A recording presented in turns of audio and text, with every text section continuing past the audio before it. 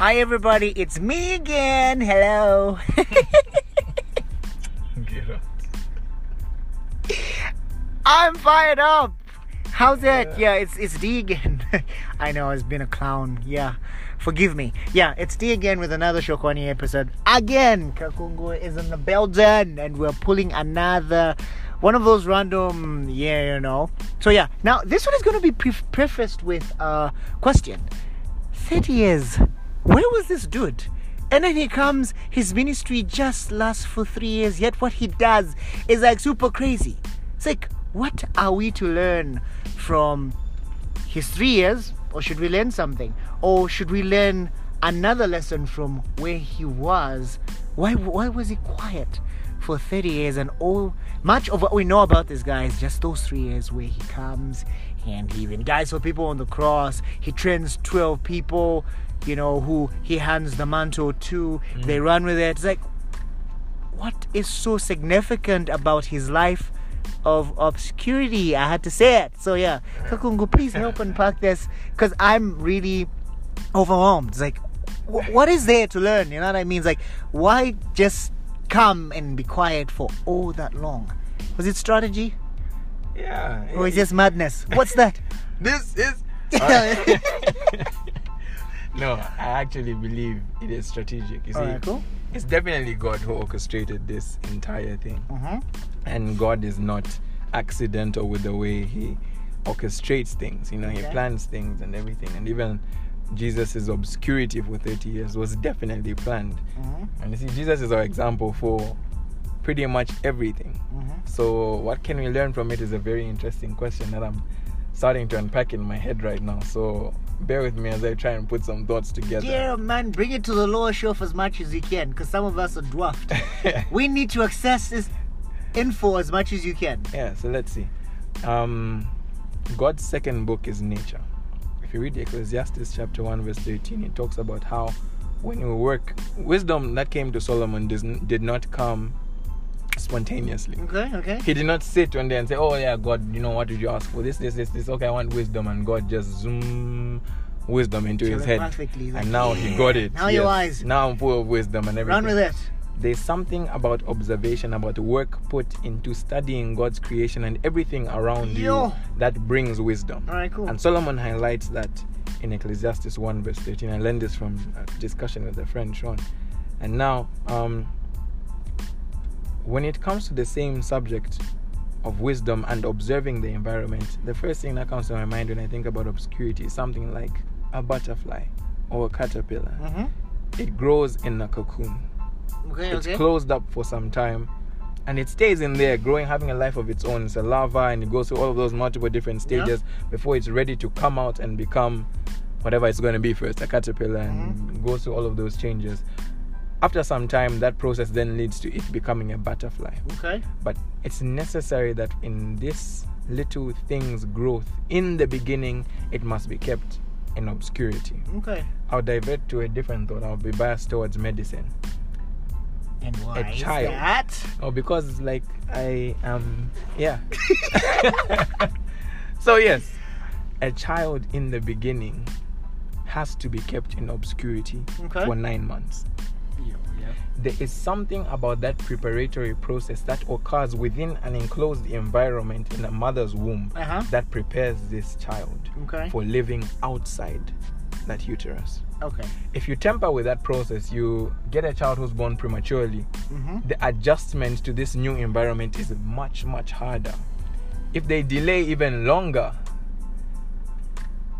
the challenge is still there.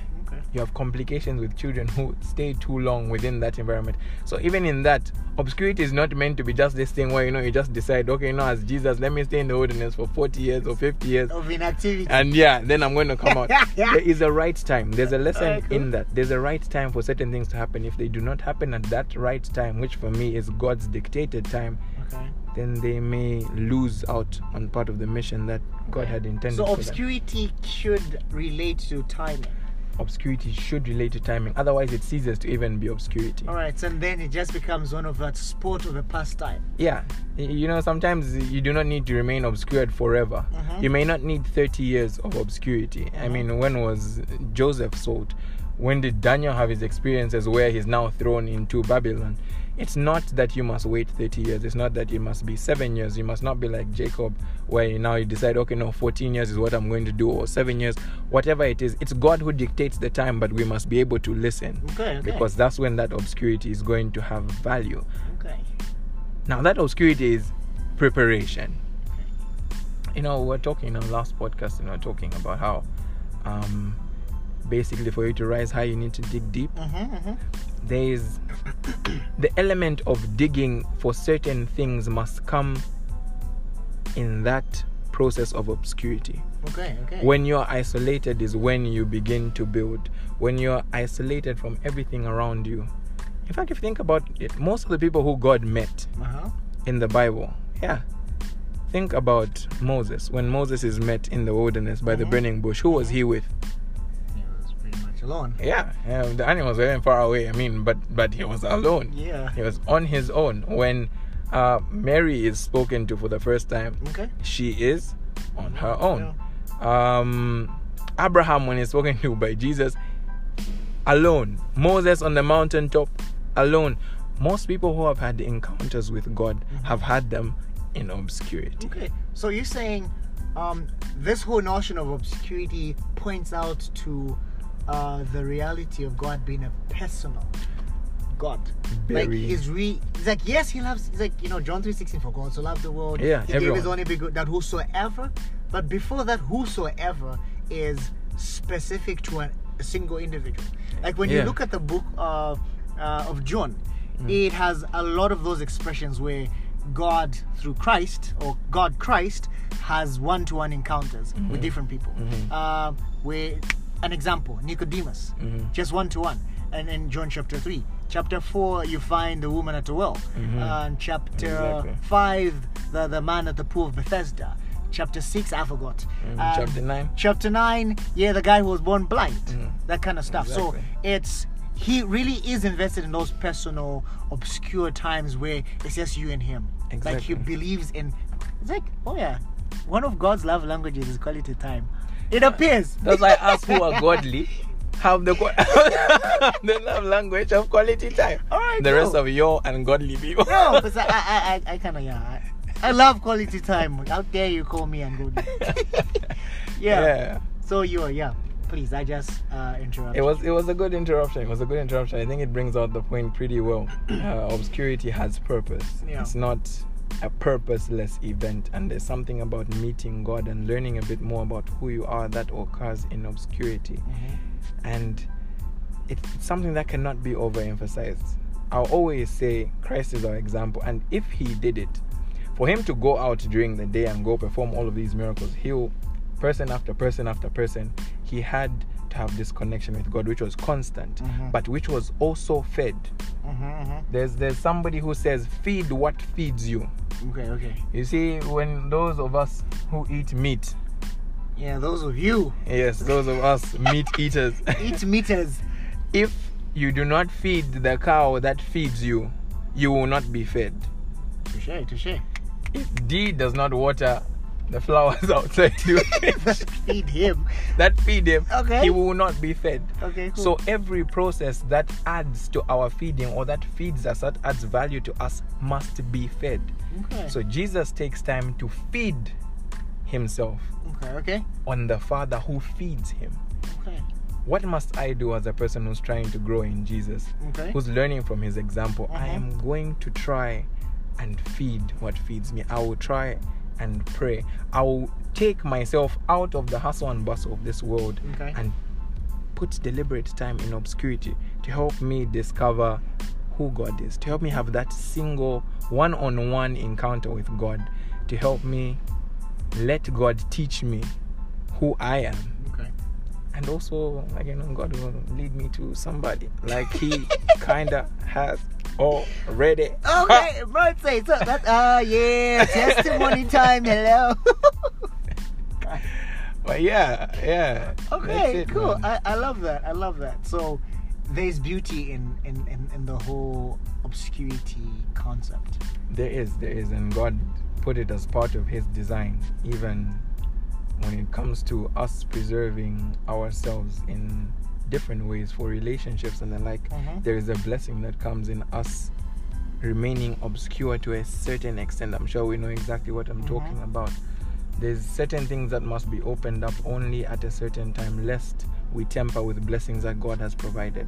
But see, the reality is with most of us, we've tampered with obscurity in many ways. Okay. We live in a very fast world. I always say that in different ways. But we live in a fast world, so all of these things that must have taken longer come much quicker. I mean, chickens that we eat are grown in weeks when it should take months.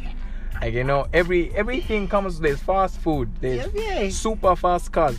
There's so much that goes on so quickly that we put a low value on obscurity. And because of that, we miss out on many of the blessings that are there. But by all of this, I'm not saying if we've rushed into certain things, it means we will never have the blessing from it. The good part with dealing with God is God recreates. And when you go back to the story of obscurity, man, too much for me too. Yeah. But yeah, you see the good part, we're talking about birth. Normal birth being obscurity and then revelation to the world around. God brings rebirth. Yeah, I like that. So it doesn't really matter where you've been. It doesn't really matter what's happened. It doesn't really matter whether you've been in obscurity but without purpose or you've abstained from obscurity. God can still take you back through that process. Cool.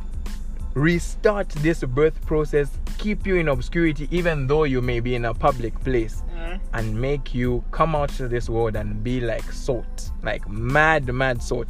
You see, I always understood the story of when God says you're the salt of the world, I always understood it as being you know, the way you put salt in food and you add taste to it. You add taste to the world, you add a certain flavor, and it's true. We are supposed to add this certain flavor. But if you remain in obscurity and you come out at the right time, God basically unleashes you on the world.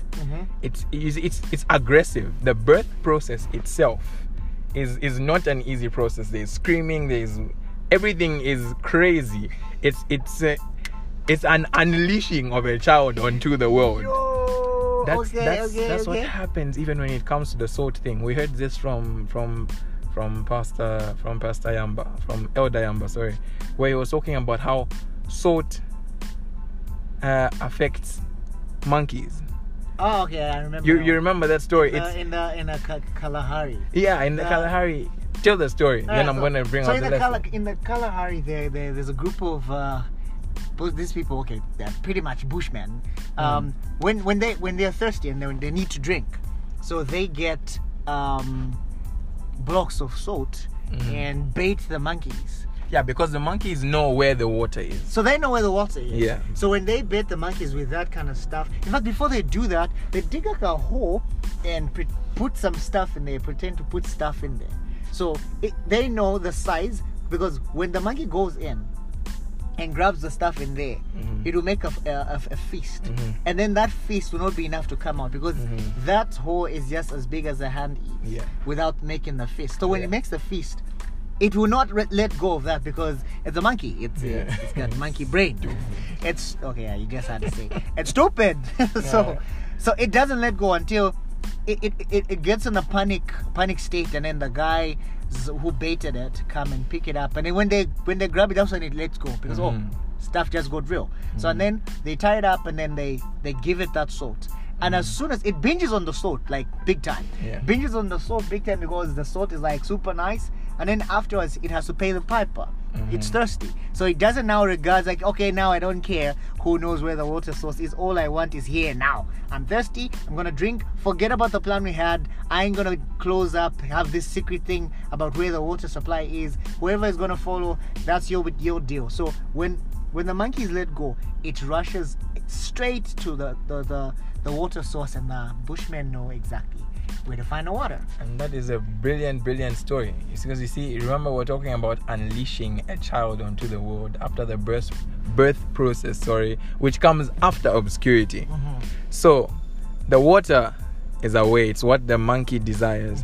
Now what happens with humans, us Christians who are supposed to be the salt, is when other people who have not tasted of this Christianity come and lick. You know, they have encounters with us and with the gospel.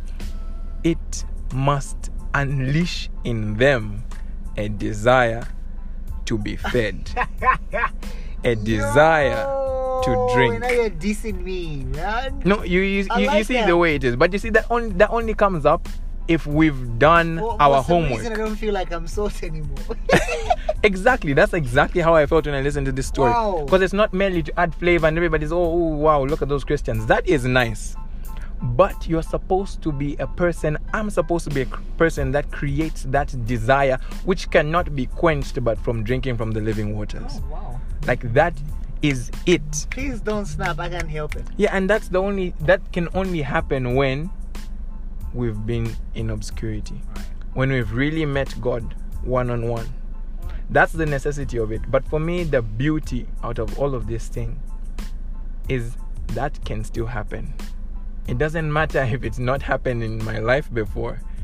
It can still happen. As long as I allow myself to have some obscure time with God daily. Let Him take me through that birth process and one day unleash me on you. You also give out your closing remarks. Ew. Go hard or go home. You know, I'm going to use that because it was a beautiful theme. Go hard or go home. There is... No, I'll use this saying that I heard from a movie that I watched some time back. Alright, cool. So it's movie It says, time. everything worth doing is worth overdoing. It's can be used for foolishness, but generally it is a good saying. It's like, yeah, use it as a tool for good. Exactly. Hello? Exactly. So, if this Christian life is worth walking, walk it hard. Don't take it easy. Use God's method. That's the only method that is going to work for success in any line. So it doesn't matter what you're doing. It doesn't matter what you've done. It doesn't matter where you've been. What matters is where you're going. And who's going to go with you. So we should spend time in obscurity with our Maker. Wow. That's pretty much it, man. Woo. Okay, so we've heard it for ourselves. The beauty of obscurity, according to AKA, what's your name again? Sorry. Juju. It's Juju, yeah. Juju in the building. So thank you very much, everybody who took the time to listen in. And my hope is that you found this discussion as much of a blessing as it's been for me. And I speak for both of us. Yeah, it's been good. For this thing has been edifying, and it's really moved me from a particular place and desiring something ennobling, something higher. And and now value the beauty of being a hermit. You know, it's not all that. Don't be like me, man. Like, yeah, I get you. But yeah, there's beauty in being a hermit. So I'll try this. Thank you very much for the recommendation. Yo, and bro. for all that insight. And for me and Juju, it's peace out. Alright, thanks, yo. Sharp.